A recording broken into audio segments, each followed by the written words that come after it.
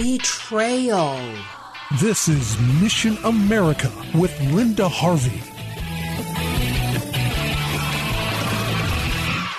A bill recently passed the House of Representatives in Washington that would, if also passed by the Senate and signed by Joe Biden, legalize same-sex so-called marriage as a civil right for any two individuals under sex discrimination. Also, this bill added a provision for race and ethnicity, presumably to protect interracial marriage, which is just virtue signaling. There's been no denial of marriage anywhere in the U.S. based on race for many decades. You may be thinking, didn't the Supreme Court legalize homosexuality as marriage with the Obergefell decision in 2015? Yes, but this bill is apparently an attempt to double down and try to prevent a conservative Supreme Court from reconsidering Obergefell. Anyway, the bill must still go to the Senate, and as I'm recording this, that has not yet happened. But what Ohioans need to know is that 8 congressional representatives from Ohio voted in favor of this atrocious bill. Our 4 Democrats, of course, joined by Republicans. Mike Carey, who was endorsed by Trump, don't forget, Dave Joyce, Mike Turner, and Anthony Gonzalez. We have a statement on our website at missionamerica.com, and here is part of that statement. Ohio families should be outraged. H.R. 8404 is a declaration of war on children in America, and Republicans have just opened the door to further child corruption with this phony attempt to normalize and mainstream deviant behavior. Marriage has been defined by the majority of states as the union of one man and one woman, and our Supreme Court declared interracial marriage the logical confirmation of this time-honored definition, revealed in biology, confirmed through history, and exalted in faith. But race and homosexuality are not related. The 14th Amendment was appropriately applied in Loving versus Virginia. That application is not extendable to same-sex couples because no one is born homosexual. In H.R. 8404, the left in America once again tries to steal a ride in the vehicle of racial civil rights. It's a phony, exploitative strategy. When Republican lawmakers vote to give respect to adult homosexual relationships in marriage, they have negated all the hard work other Republicans in America have been doing to overcome the damage done by homosexual transgender activism in our schools. To the extent that Donald Trump and his supporters are creating open alliances with homosexual activists, log cabin Republicans, and others, that is where our support will end. We care about children, and we reject those who want to mess with their hearts, minds, and bodies. And so John Stover of Ohio Value Voters joined our statement by reminding us that traditional marriage is part of the Republican Party platform, and our representatives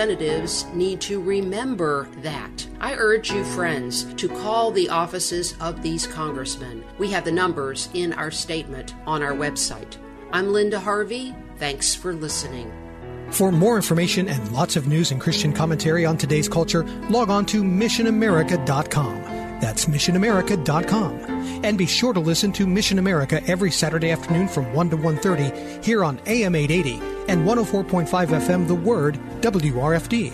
And remember, with God, all things are still possible.